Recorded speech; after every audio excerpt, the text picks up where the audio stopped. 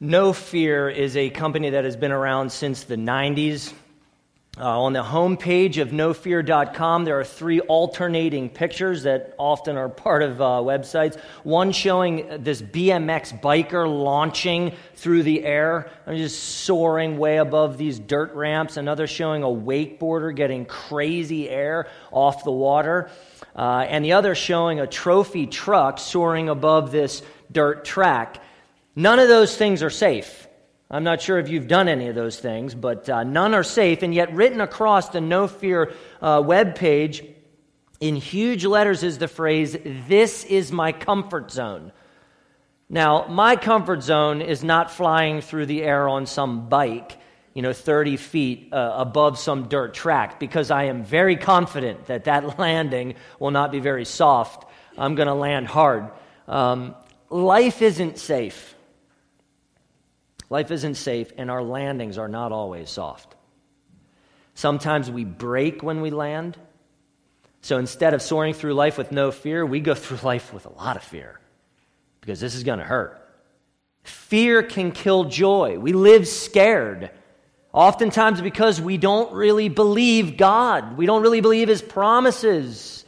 We don't lean on His word and spirit. We settle for worry instead of believing God's promises and being comforted directly from His promises.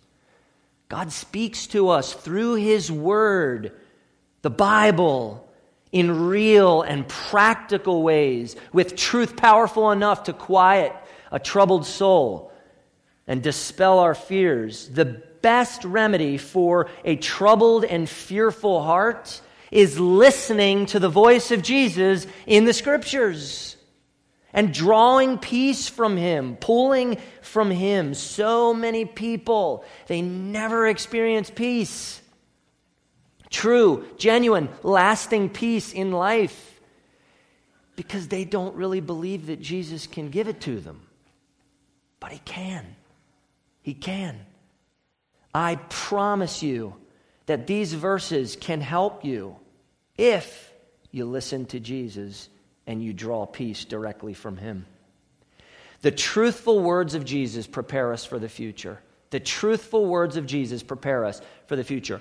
Think about this. What can help you face the uncertainty of tomorrow? What's going to show up to help you with that? Tomorrow is very uncertain. We don't know if it's guaranteed us. We don't know what's going to happen. Awful things could happen. Great things could happen. We don't know. It's uncertain. How can we face that? And it's really easy to worry about life, to think about what could be. But we can't forget that we already know the future. We know the future. If you study your Bible carefully, you know how history ends. You know the end of this amazing story. And if you trust Jesus, it's an awesome ending for you. This ends really, really good.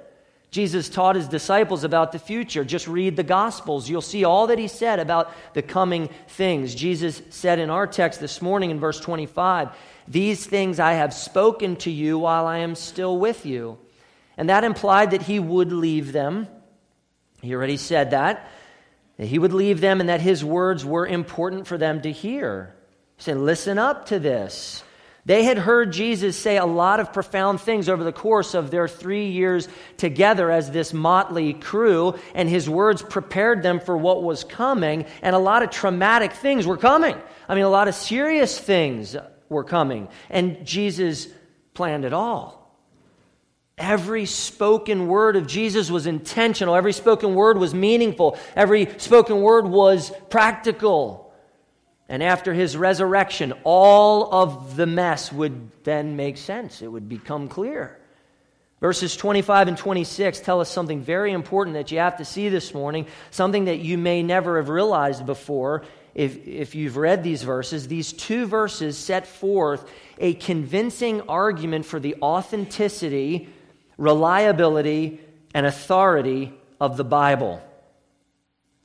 As you believe the Bible, you believe what Jesus Himself taught and what the Holy Spirit inspired. As you believe the Bible, you believe what Jesus Christ taught, what he believed, what he knew was true, and then you also are believing in what the Holy Spirit has inspired. Now, we need to be careful with verse 26. Jesus did not say this to us.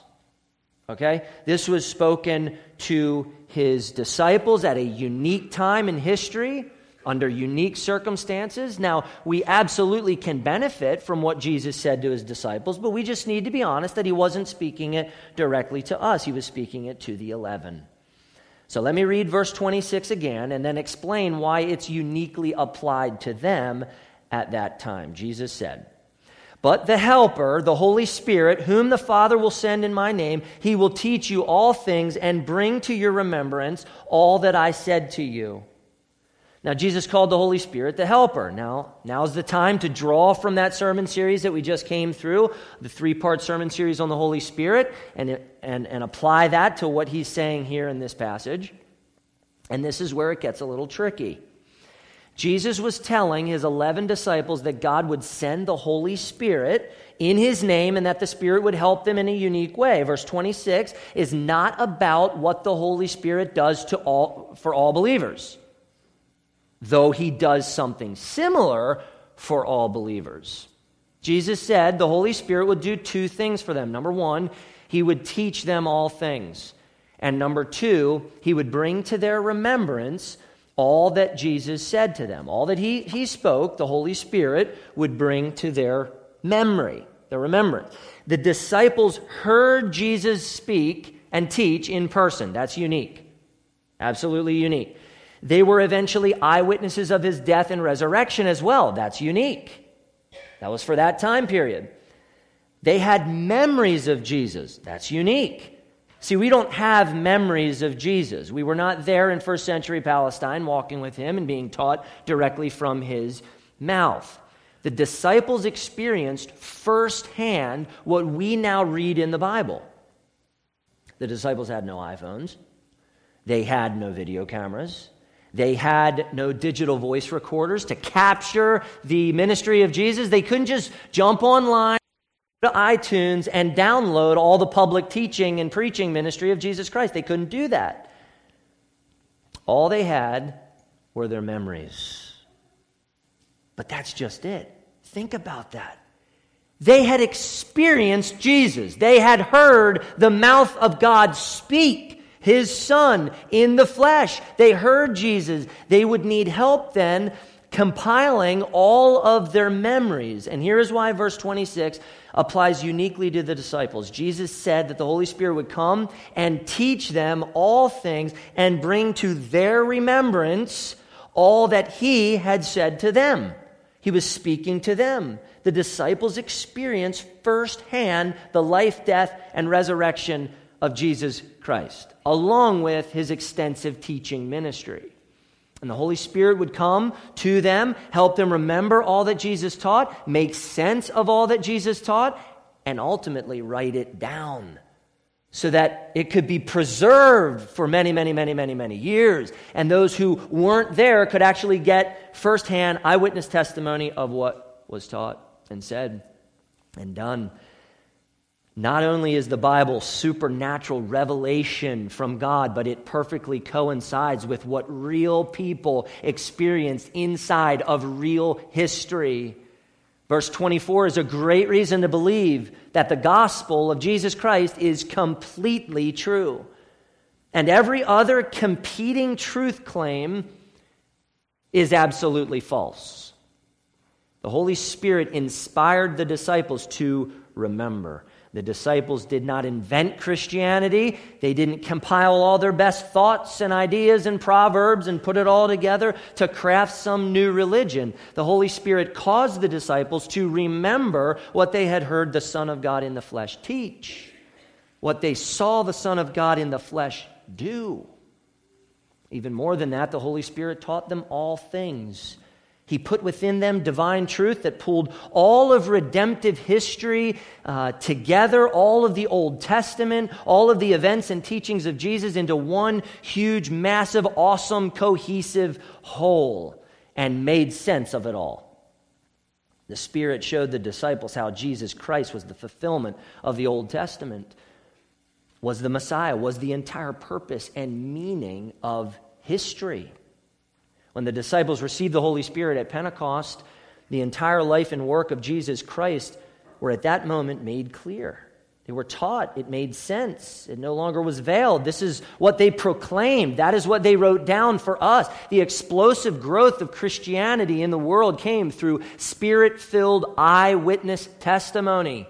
That was a unique time and a unique work of the Holy Spirit in the disciples. And my question to you is, can you see that in verse 26?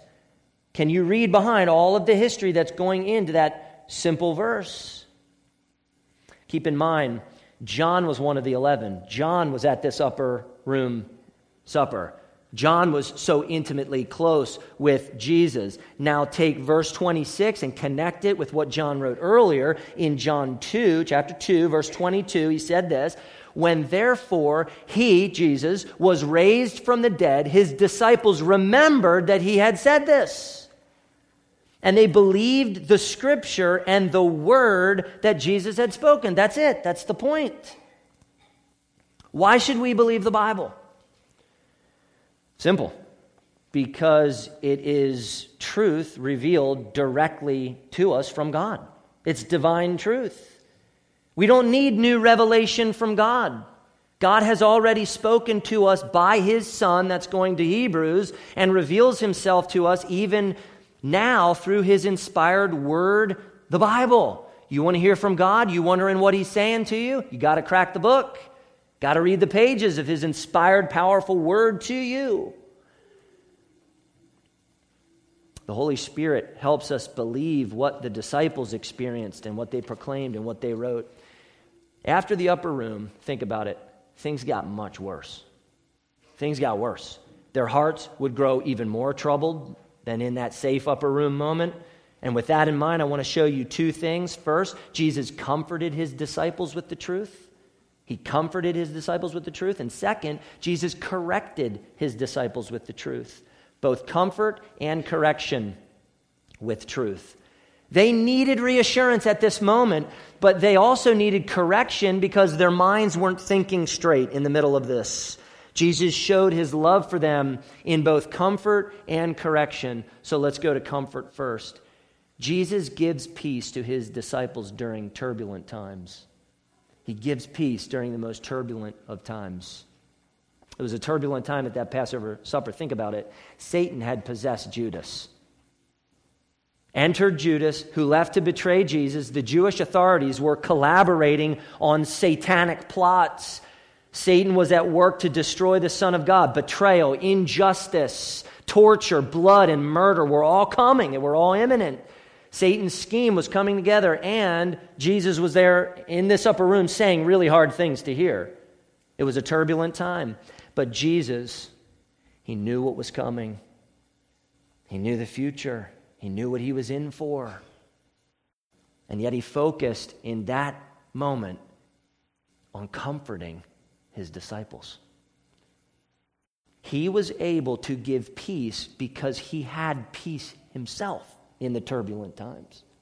He said in verse 27, "Peace I leave with you. My peace I give to you. Not as the world gives do I give to you. Let not your hearts be troubled, neither let them be afraid." Jesus said, "My peace, it's my peace that I give to you, that you may have it and enjoy the benefits of it." He gave His peace. William Hendrickson referred to this peace as inner assurance, which reflects the smile of God in the heart of His child. I love that. The smile of God. Hendrickson described peace as that absence of spiritual unrest and that assurance of salvation and of God's loving presence under all circumstances, which results from experiencing faith in God and in His Son and from the contemplation of His gracious promises. Jesus comforted His disciples with His peace. As the disciples believed Jesus, He gave them peace, rooted in the promises of God, not in their circumstances. You need to see that. Not in their circumstances. The peace that Jesus left with His disciples transcended the turbulence of the time, transcended their circumstances. The world doesn't have true peace to give you. And any peace that the world has comes from favorable circumstances. When things are going right, then you're peaceful, and the world can give you that kind of peace. But favorable circumstances are always subject to change. Isn't that right?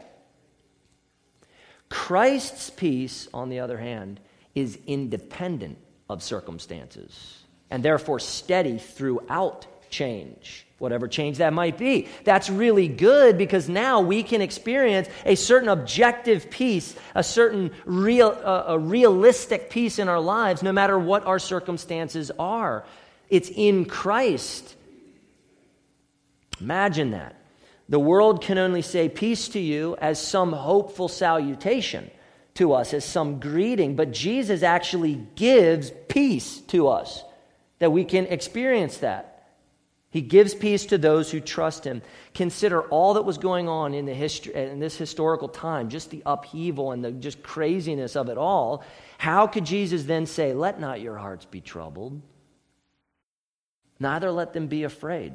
Are you even kidding me? Do you understand what's going on here? Didn't they have every reason to be afraid?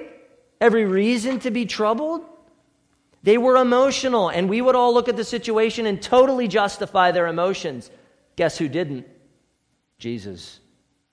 He did not validate their emotions. The reason he said, "Let not your hearts be troubled, neither let them be afraid," is because he was giving them something more powerful than their anxiety and fear, namely his peace.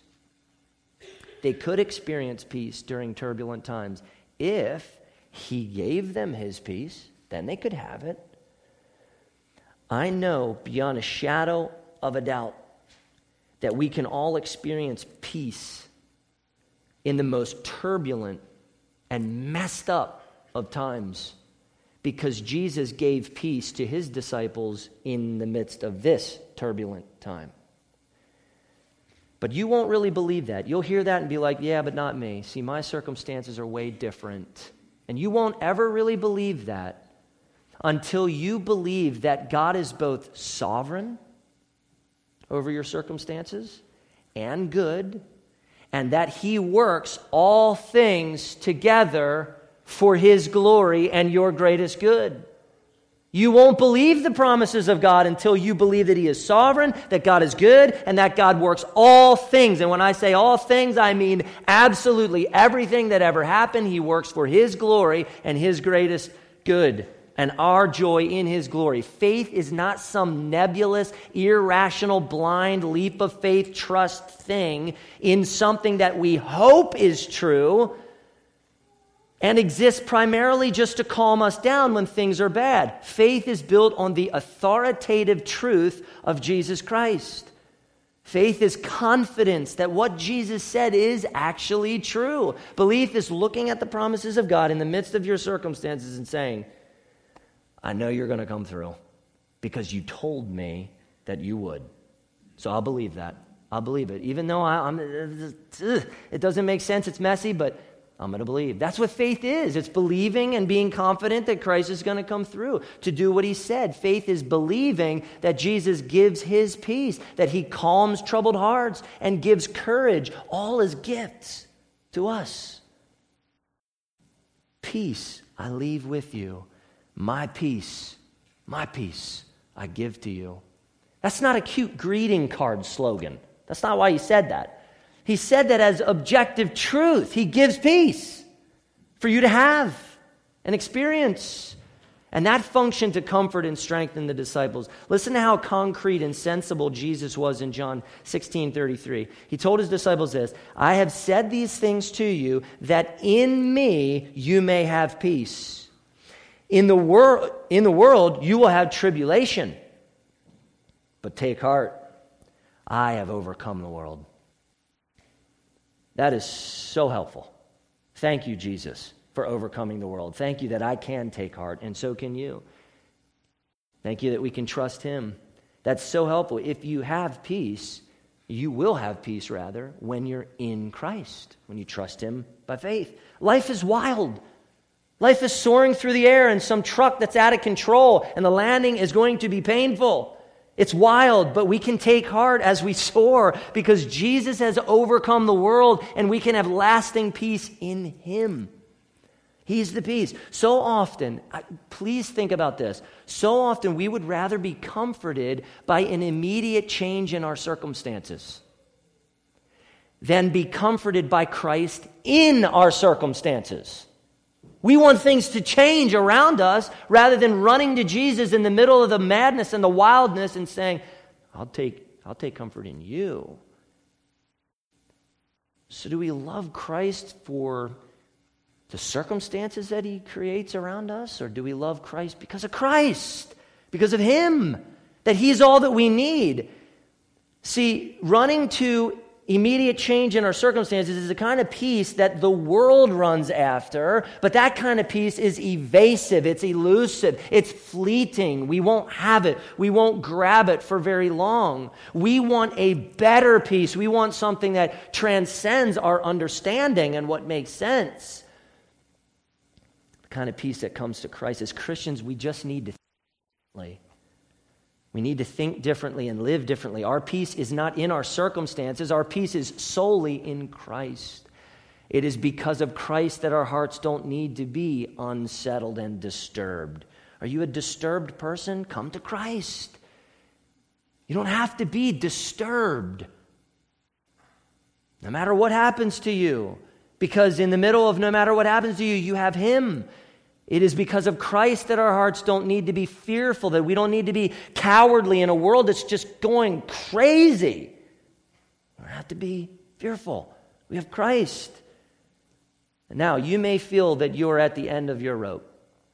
Well, you might be at the end of your rope. Let's just be honest about that. So you can't afford to miss this point.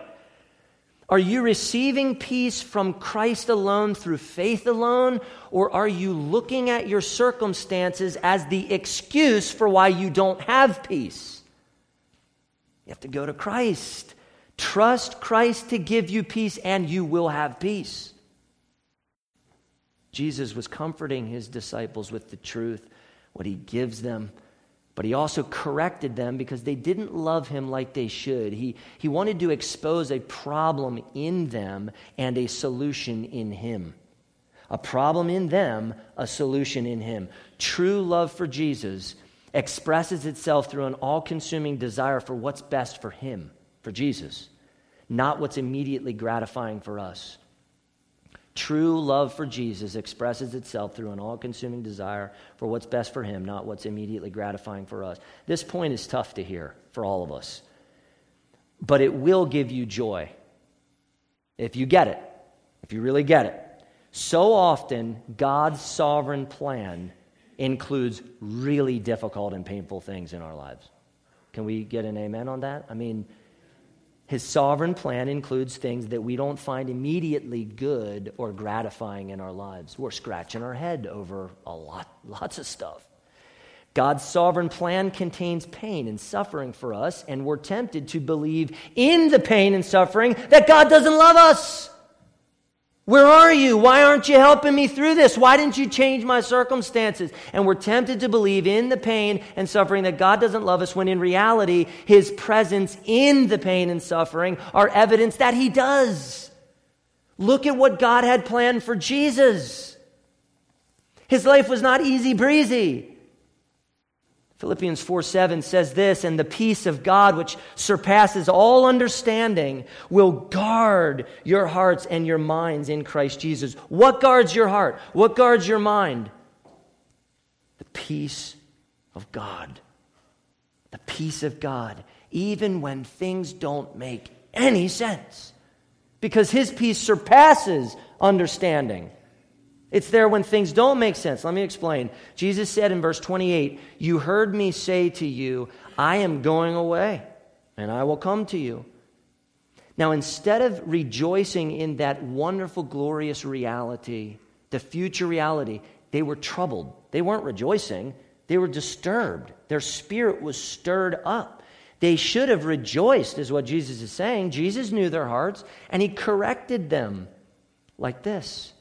If you loved me, you would have rejoiced because I'm going to the Father, for the Father is greater than I. They did love him, right? No, not like they should have. Not like they should have. They were fixated on their current circumstances and not on Christ. They were troubled and afraid and disturbed because Jesus was leaving them. They agonized when they should have rejoiced that he was leaving them. It was time for Jesus to go and to be glorified and to return to his Father. That was a really good thing, and that was really, really good for Jesus. If they loved Jesus, they would have rejoiced with tears that he would be glorified and see his Father again. What a precious truth. They're like, we're happy for you, Jesus. This is it. It's your moment to go back. Instead, they agonized. Now, what if a friend of yours was told, tomorrow you're going bankrupt and you're losing absolutely everything that you have? You're done. But in 1 month, you will inherit $7 million. Would you rejoice or would you fret? That 1 month, absolutely it's going to be hard for them. You're probably going to have to invite them over for dinner at least once. They're not going to have anything. They lost a house. They had nothing. So what is going to help them endure through the hardship with joy? Isn't it the inheritance that's coming? The future glory in the $7 million? The pain of this life must always be viewed in the glorious light of the pleasure of experiencing God's glory forever. Jesus wanted his disciples to rejoice at his return to glory. And don't forget, Jesus said that he'd come back to them, get them, and take them to where he was. This is a really good moment.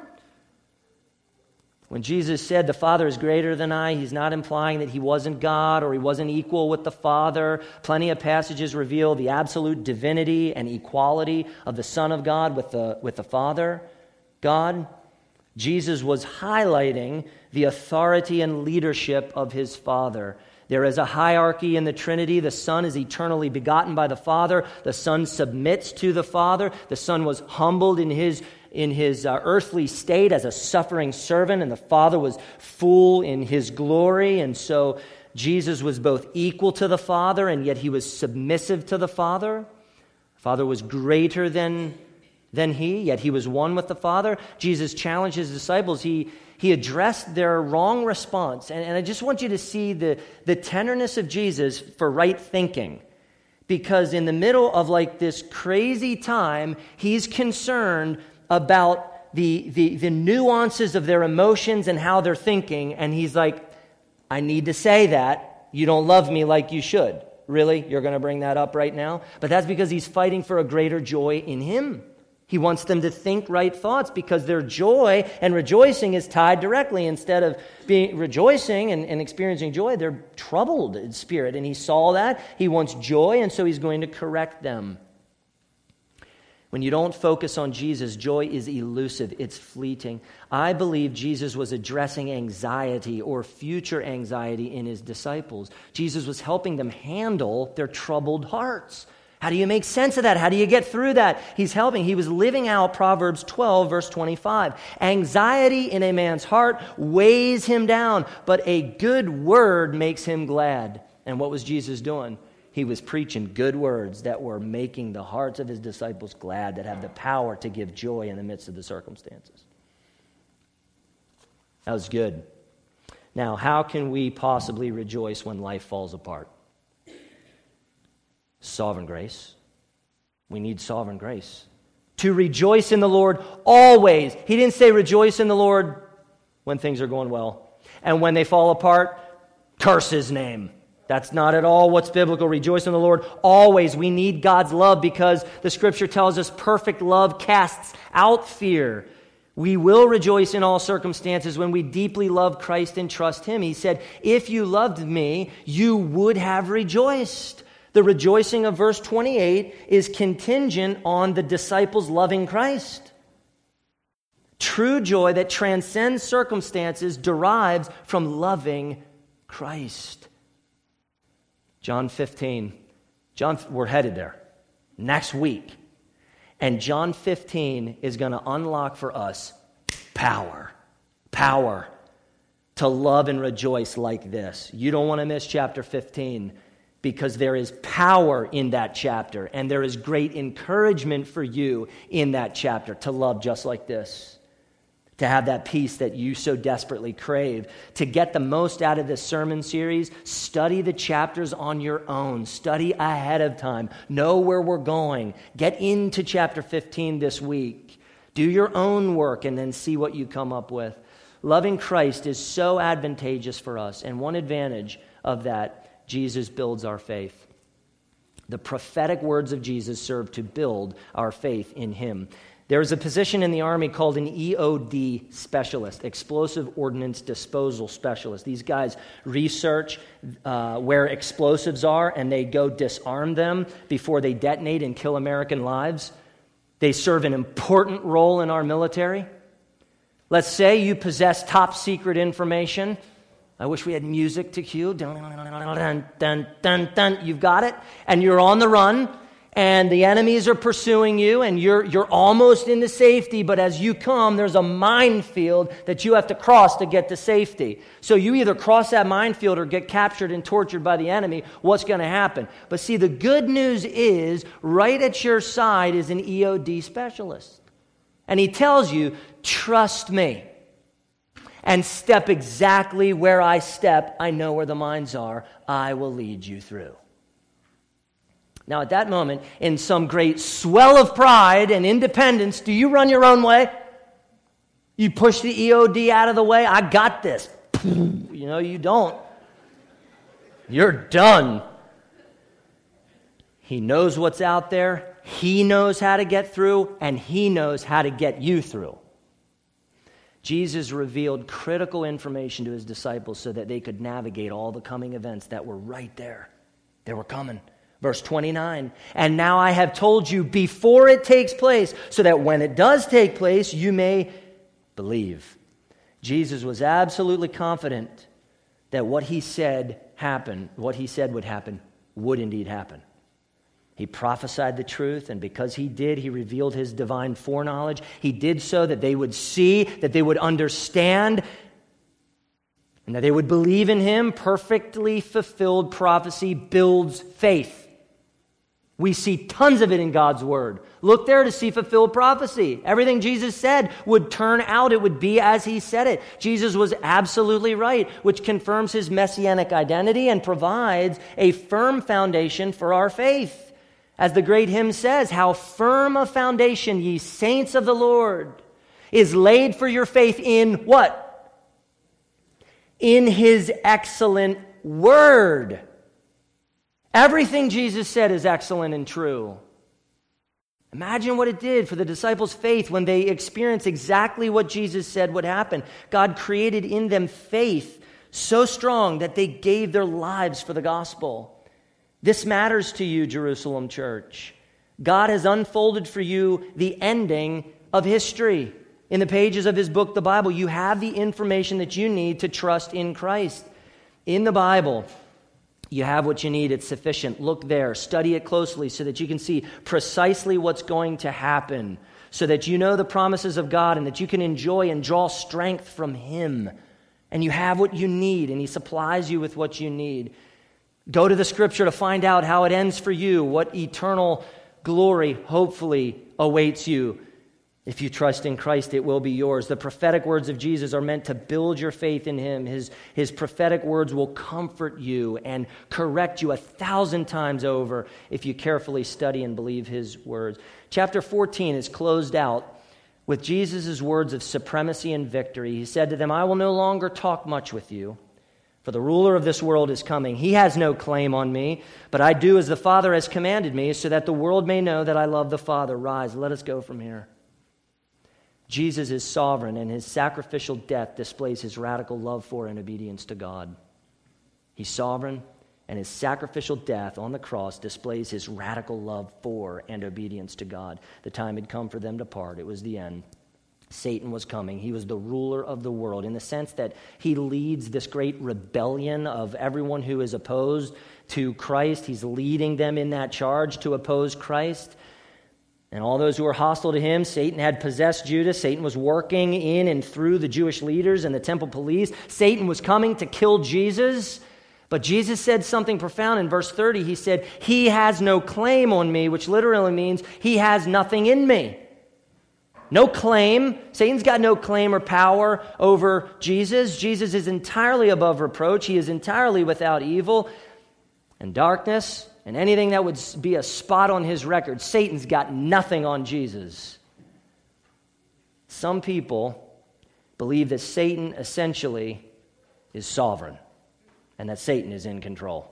And they might not say that, but that's what they believe, that God cannot stop certain things that Satan desires to have done, that God's hands are tied, that Satan does as he wishes, and all of these evil things. Man, God doesn't want that. He clearly, it's Satan doing these things. That's making the point that Satan is sovereign over these things. And they arrive at this conclusion in part because of the difficulty of evil. How do we make sense? How do we reconcile evil with a good and sovereign God? And that creates this unrest in us. But don't miss verses 30 and 31.